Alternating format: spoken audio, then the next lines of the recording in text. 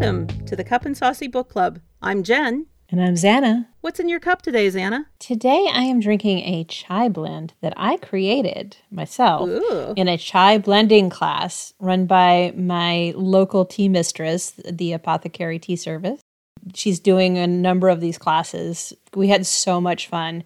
This particular chai blend starts as a base of vanilla black tea, but a decaffeinated one because I can't do so much caffeine. And it's got cloves and ginger and cardamom and cinnamon. And I mean, I went crazy. Nutmeg. I mean, I just went super crazy at the spice table. Yum. And it smells so good and it tastes good too. What are you drinking? I've got the Calm Relax Tea by Republic of Tea, and this is the Calm relaxation app, meditation app, Calm. They put out a Relax Tea by Republic of Tea, and it's an herbal. Okay. It's rooibos, dandelion, and citrus, and it's really... Is it relaxing? It is very relaxing. It is very, very relaxing. Okay. And today we welcome audiobook narrator Jennifer Jill Araya. She's been listening to audiobooks since she was a young child and now lives the dream by narrating audiobooks for a living. She is an Audio Award winner, Earphones Award recipient, and Sovis Award winner. And she's narrated over 300 audiobooks in a variety of genres. And at the time that we are recording this, she has just been nominated for 2 more Audio Awards. Woo! Jennifer, welcome to the program. Yay! Thank you so much. And I must say that the teas that you guys were talking about sound so good. I'm not drinking a tea right now. I've just got water in my cup, but I am a huge tea fan. And oh my gosh, those teas just sound amazing. Like, Xana, I love all the spices, and anything that's got rooibos as a base is like my go-to. So I was sitting here salivated listening to you guys talk about those teas. They sound delicious. Well, at least for the rooibos one, you can go find that yourself. Xana's custom chai is not available at my I'll have to send you some. Yeah. Oh my goodness, that would be not amazing. Available in stores. That's right. That's right. Well, I'm so glad that you're with us today, Jennifer, and you've been quite busy over the past few months. So in addition to your narration work, you're active on TikTok, you're giving workshops on business strategy for actors, and you co-host the Crafting Audiobooks podcast. Yes. So my first question is, what's it like having a 28-hour day when the rest of us only have 24? Oh man, I wish I had 28 hours in the day. Although knowing me, I would probably fill them up. My husband likes to complain that I don't know how to sit still, because anytime I've got even like 5 minutes of downtime, I'm like, oh, what can I do? What can I do?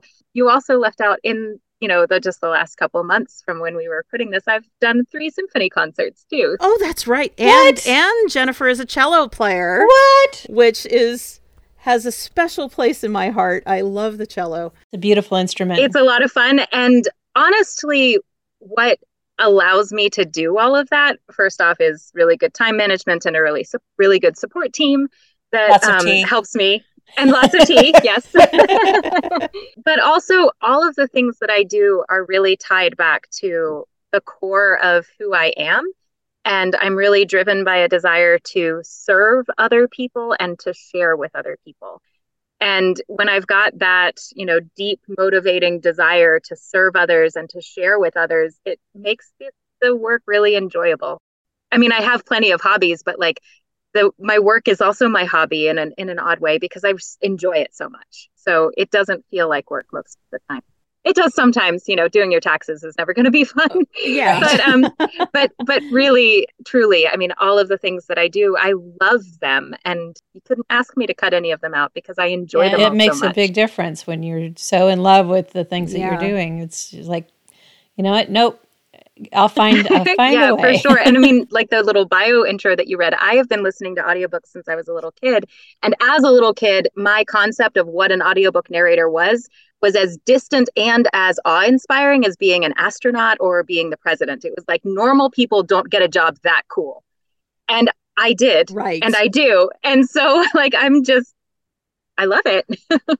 Yeah, because I mean, somebody pays you, or several people pay you to read books all day. I mean, yeah, I know. Well, and it's not just the reading books, because I've always been a big performing. Yeah, it's using all of my acting skills and not having to worry about, attending rehearsals and having downtime and matching the rehearsal schedule, you know, like all the stuff that I didn't enjoy as much about being in a play or in a musical or in an opera, all of that's gone. And what I'm left with is the stuff that I really love, which is imbibing the characters and telling stories and sharing with people and playing around with my voice to get different effects and, you know, diving into the intent of the author who's writing the story. Like those are all the things I liked about being an actor. And the other stuff, not as much. And now I get to keep all the stuff I like. Great. And awesome.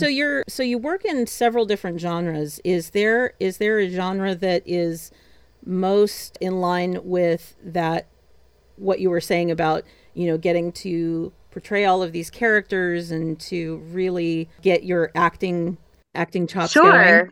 So that is a really good question. I'm not sure I've ever really thought about that in that way before. So something that I remind myself of as I'm narrating in any genre is that the characters in that book don't know that they're in a book of that genre. So people in a romance don't know that they're in a romance. And if you narrate it as if they know that they're in a romance, that's when it gets tropey. Even if the author is using tropes, that's not who the characters are. The characters are deeper than a trope. I always am wanting to find the human there, not necessarily narrate to a genre. However, I must say that the genres that have elements that tie back to my personal experience probably are the ones where I have an easier time sinking into the characters in that way. So I'm an adoptive mother. I'm an avid runner. I run half marathons. I am an avid road biker. I love super long bike trips. So if any of those things are in there, or if the character is a musician, you know, my background is classical music, if any of those things are in there in elements of the characters, then I'm going to have probably a little bit easier time sinking into it, but that's not necessarily genre specific. Yeah, in terms of genre, I'm not sure. I narrate a lot of mystery thrillers, which as a reader, that's the genre that I'm typically most drawn to. I mean, I read in my personal time, I read every genre and love every genre, but mystery thriller is sort of the one that I keep coming back to. Like I'll read a mystery thriller and then read something else and then read a mystery thriller and something else. That's the one I keep coming back to. And I'm lucky enough that I get to narrate a lot of it. And maybe just because I do so much mystery thriller, it typically feels really comfortable and exciting to me creatively. Yeah, mystery thrillers. I love mystery thrillers. So. Yeah, me too. And we actually know each other from a mystery series, so that's how our friendship developed. We became fandom friends. So because we're 3,000 miles away. So yeah, that's near and dear to our hearts too. Yeah.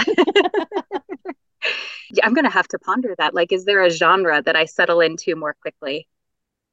And because you do a lot of mystery, a lot of fantasy. Yeah. And I do a lot of YA. Yeah. I think if I were to pick a single genre that like I can settle into most of the time pretty quickly, it's probably YA.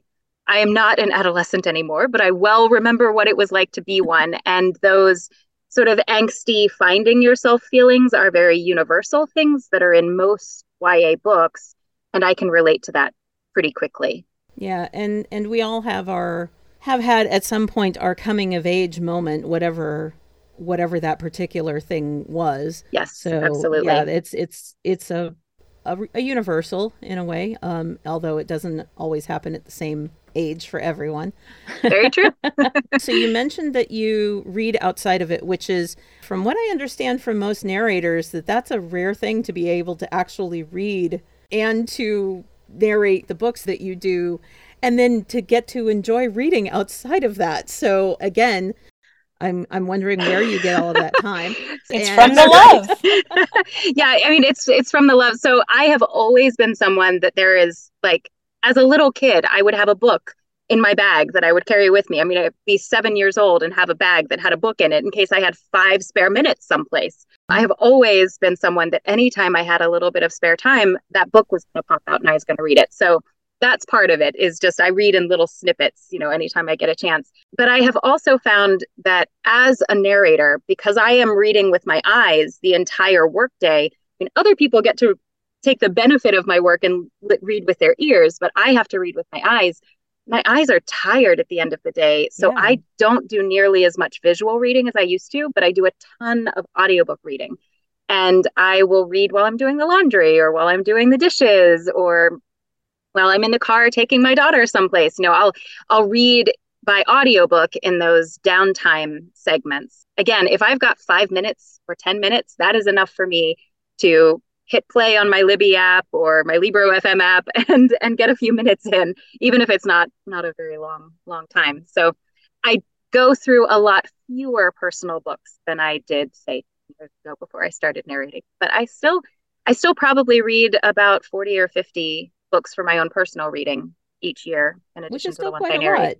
Yeah, that is I do a lot impressive. of reading. I mean, if you consider that, the average novel, whether, no matter what genre, is probably 8 to 10 hours, listening hours. So yeah, it's a lot. I am also a predominantly audiobook listener.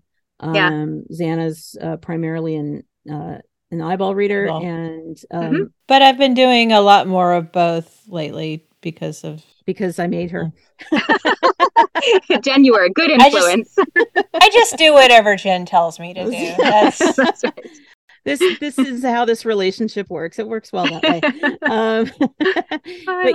But you're right though. It's finding, those, you find that you can, or at least for me, that it's easier to find those 5 to 10 minutes to listen rather than, picking up a book, settling in somewhere, getting back into where you were in the story.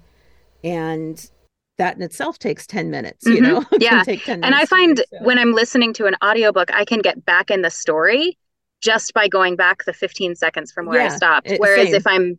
if I'm reading with my eyeballs, I have to go back a couple pages, which is going to be a lot more than those 15 seconds.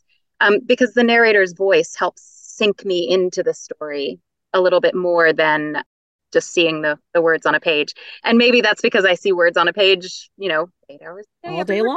Right, exactly. But you do, in addition to the audiobooks though, you do find, we find frequently on your TikTok that you're visiting your local independent bookstore, and you, especially if you spot something that you have narrated out in the wild.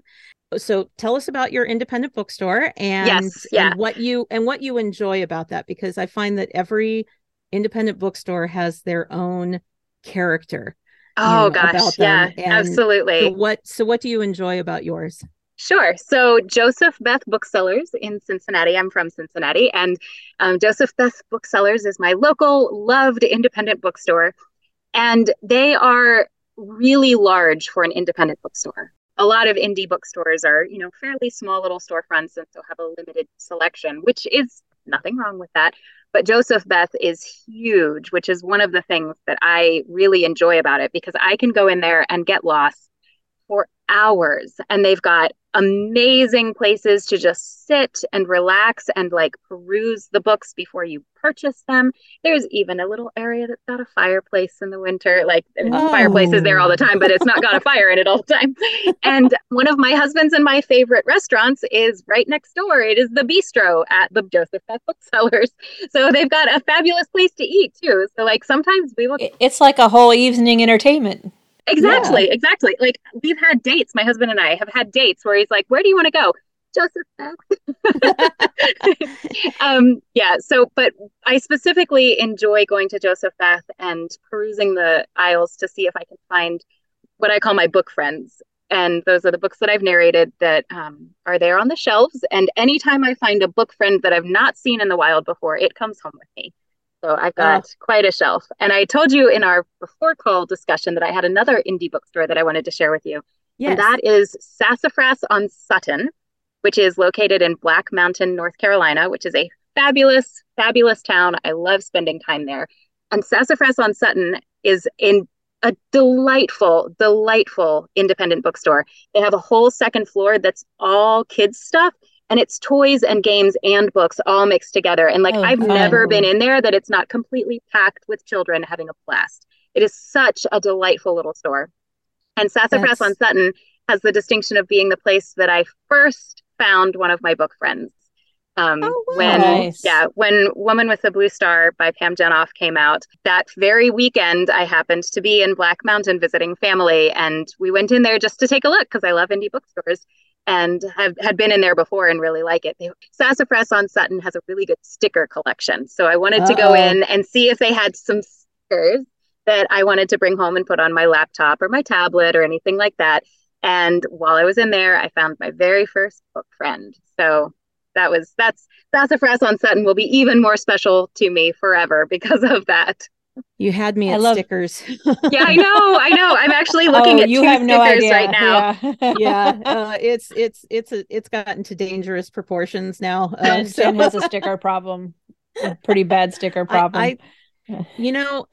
Saying that I have a problem means that I would be willing to give it Do up. something about it. Not. Okay. I am not. Sorry. At all. Jen has a personality. In fact, I ordered 2 narrator based stickers just this morning. So oh my gosh, I love it. Yeah. So you have a sticker collection. You do not have a sticker problem. Oh, exactly. Yes, collection. So I think I need to make my way back to North Carolina at some point. Yes, Sassafras on Sutton. Like I said, I'm looking at 2 stickers right now. So. I know. Come visit. We'll go. Come by, pick you up, and then we'll do a road trip. I love it. Yeah, the stickers that I've got right now that came from Sassafras and Sutton are on the front of my laptop. So I'm looking at them as we're doing this conversation. And one is a llama that's reading. And the other is the profile of a very fancy lady that says strong but not silent. So wonderful. Yeah. Those are my kind of stickers. Yeah, they're very good stickers. The llama is so fun. It makes me smile every time I open my laptop. I love the idea of these nooks and within an independent bookstore that you can just spend all day and get lost in. My local independent bookstore is one of the small storefronts, but they have a lot of related events and they feature local authors very heavily and support local authors. Every one of these is worth supporting your independent bookstore just for their individual, their uniqueness, each one is going to be a different treasure to find. And absolutely. I love the idea of that entire kids section because you start them early. And you get them. And in Sassafras and Sutton, Sassafras on Sutton is a 2-story space. And, the downstairs has a little cafe area and it's all the adult books and the entire second floor. So half of their square footage is devoted to children's books, which is just awesome, I think. Just wonderful. Yeah. So and we will include their information on the show notes. So anybody who is in that area can go find and discover all new book friends for themselves. That's right. I love the concept of book friends. That's a wonderful concept. Yeah. I mean, the books that I narrate are books that are near and dear to my heart. They are my friends. The characters in them are my friends. Yeah. I've embodied them. So my book friends. I totally get that. Yeah. We all have favorite characters from books that we have read. And so, why isn't the whole book a friend too? It's absolutely makes sense. You have the book friends. So tell us about some of your favorite titles that you have worked on. So you recognize this is like asking a mother to choose her favorite child. Right. I realize that this is a dangerous question. Yes, but I'm still going to ask it anyway. Yeah. Okay. So, well, one that I just have to talk about is actually the mystery thriller title that's gotten me an Audie nomination this year, which is Where Secrets Live by S.C. Richards. As I mentioned before, I'm a really big mystery thriller fan in my personal reading, and so I read a lot of it. And Where Secrets Live is one of the best, if not the best, written mystery thriller that I've ever read, not just narrated. Like, it is that well written. The red herrings that are dropped, the character development, how much you care about the characters despite their flaws, but the reality, because they have flaws. I mean, the whole thing about this book is just so incredibly well written. It was a huge honor to get to narrate that title. So that one, and it got me an Audie nomination. So that one for sure definitely tops the list. Another one is Second First Impressions by Sally Thorne. And it is a delightful rom-com. I had so much fun narrating that book. That is one I narrated it, I think, 2 years ago at this point. And I still feel like the characters are right next to me sometimes when I get in the booth, still because with you. they're that vivid. And I mean, that's a tribute to how well Sally Thorne wrote the characters, that they're that vivid for me. But they really are. And then I think two others that I just have to mention, and they're both by the same author, would be the Birch Creek Ranch series by B.E. Baker. That's her name for, she does women's fiction and romance under B.E. Baker. And then the Anchored series, which she does fantasy as well, and that's under her Bridget E. Baker. So full name versus B.E. Baker. And both of those really are sinking into me. I'm getting ready to record the next book in the Birch Creek Ranch series here in just a couple weeks. And so I finished reading it actually last night. And Bridget's books have the ability to make me laugh out loud enough that my husband asks me if everything's okay. Like, that's how much fun these books are. And again, she just really makes you care about the characters in a very real way. And her characters are so far from perfect or ideal that it's mind-boggling why you would care about some of these people, but you do, and they're hilarious and they're so much fun. And then the Anchored series is a fantasy series. It's 4 books. That one's already complete, and so all of them are out on audio and in print. But the Anchored series showcases world building in a way that is just amazing. This particular series takes place in the real world plus 4 different fantasy worlds.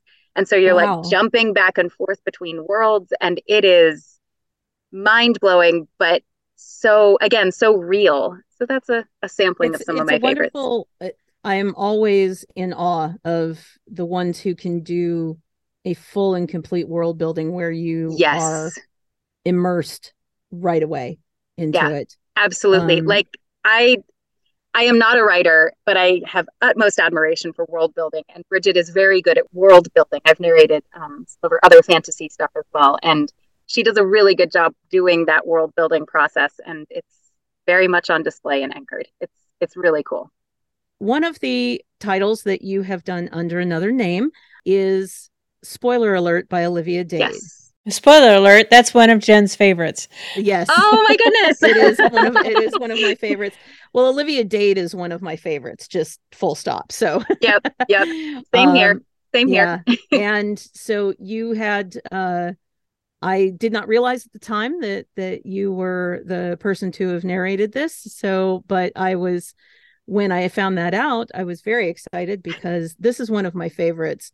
And you want to talk about world building. I mean, she does, that whole Guard of the Gates world and the fandom around it and everything, and borrowed from Game of Thrones. But but what she does with it, it's an homage. It makes it more its own thing. So I mean, because she builds the world of the TV show. Yes. And she builds the world of the fandom, and she builds the world of the actual characters who are actually in the book. Yes. And thank you for your sensitivity about pseudonyms. I am open about mine. My pseudonym is Isabel Ruther, and I out myself, but I know a lot of narrators don't. So I really, on behalf of other narrators, I'm super grateful for your sensitivity around that. But yeah, so I narrated, spoiler alert, as Isabel Ruther. And yes, if I had to list like one more book in my list of favorites, that absolutely would have been that one,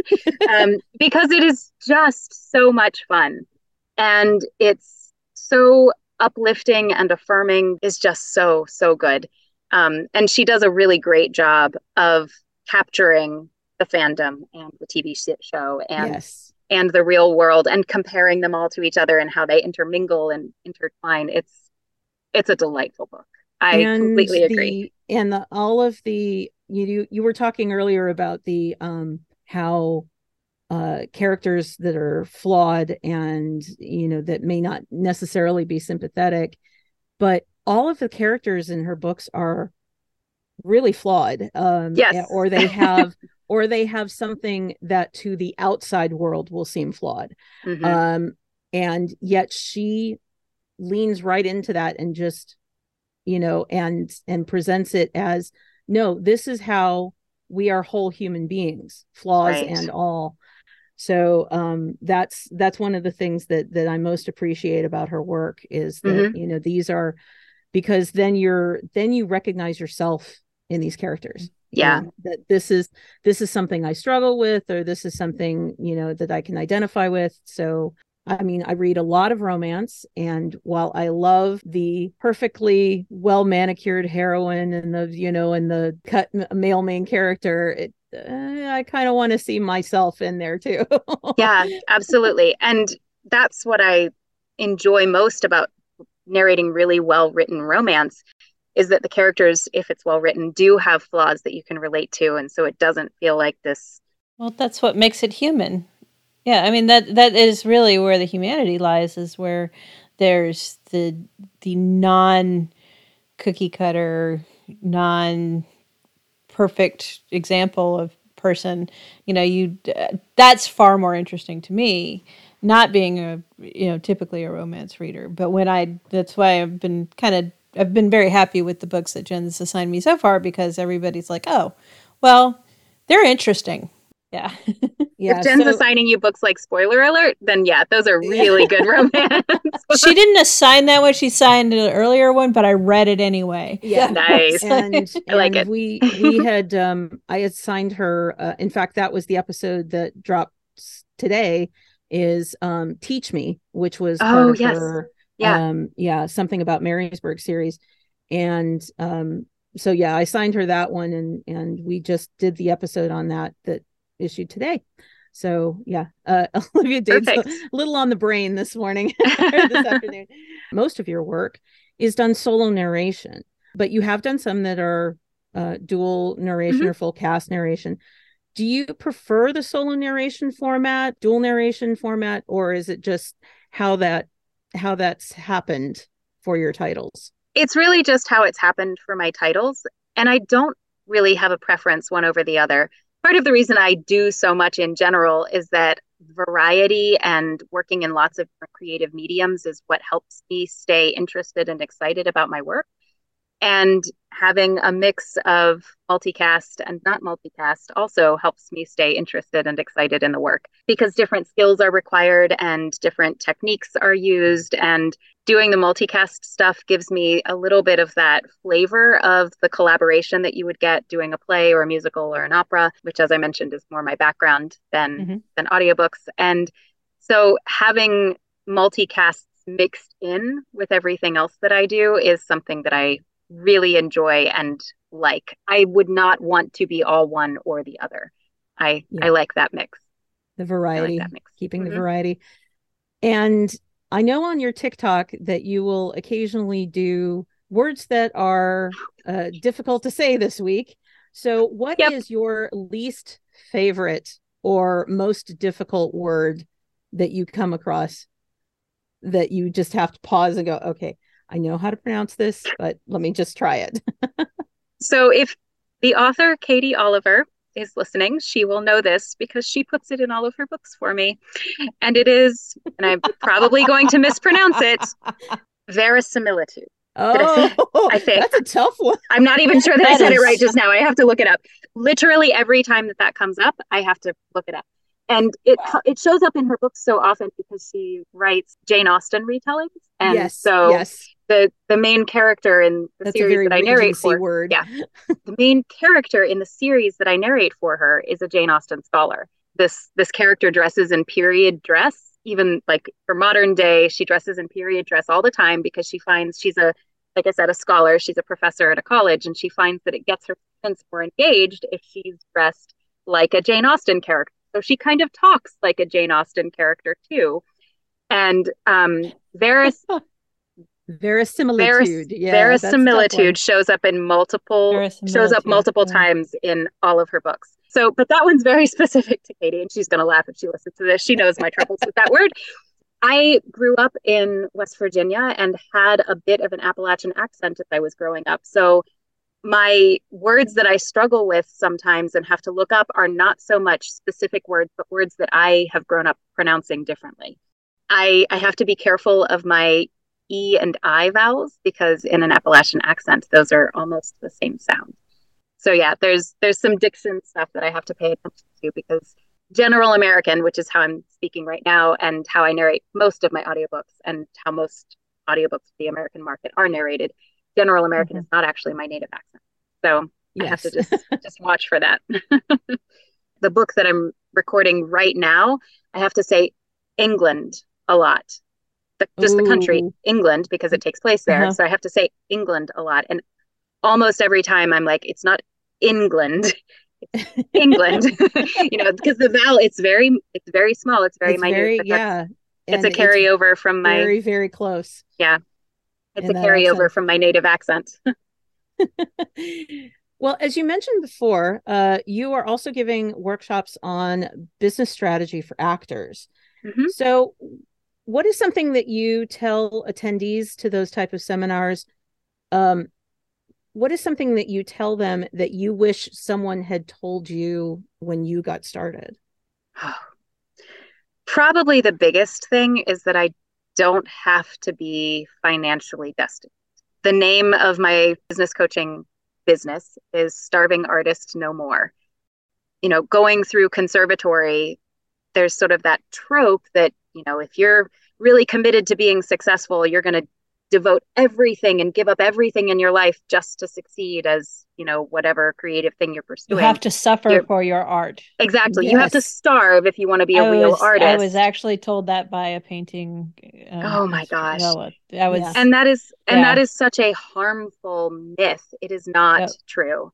In fact, the history books are littered with amazing, incredible creatives who had to stop being creatives or were not able to spend as much time being creatives as they would have liked, because they were convinced that if they spent their time on their art, that they would not be able to eat.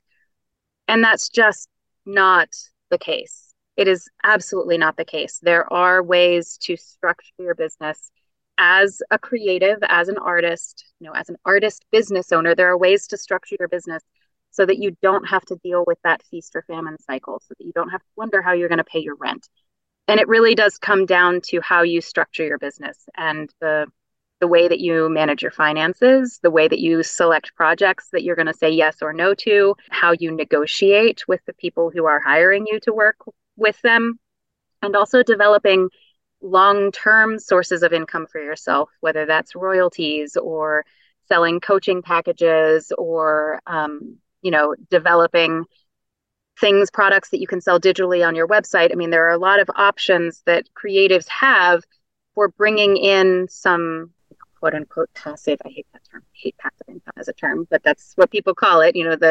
Where you do that work once and you have it available for purchase and have that money coming in. There are ways to make money as a creative. You don't have to starve. And I might need to take your workshop. How would I do I'm thinking that? The same thing. Absolutely.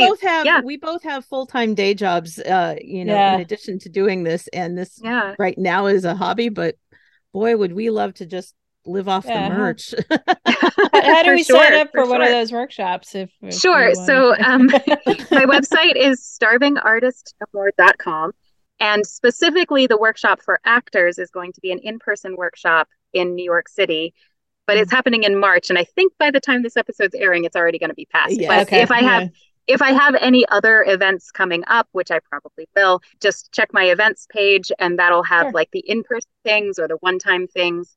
I do offer like occasional little freebie seminars and freebie workshops and stuff. The big thing that I offer is a group workshop that's a 3-month course creatives can take as a group and together work through what their business plan is going to be and how they are going to create a creative business that actually works, that supports them creatively in terms of what they want to be working on and what brings them fulfillment creatively, what gives them the money that they need to pay the bills, and also what allows you the time to develop and nurture the relationships in your life. Because as artists, we are only as rich as the people around us. Right. And if we're not delving into and giving our full selves to the people around us, then we're not going to be able to give our full selves to our art. That group workshop as we're talking right now, there's a workshop in session right now. I haven't picked the dates for the next session yet, but it'll probably be sometime in late summer when it starts. By the time this airs in May, the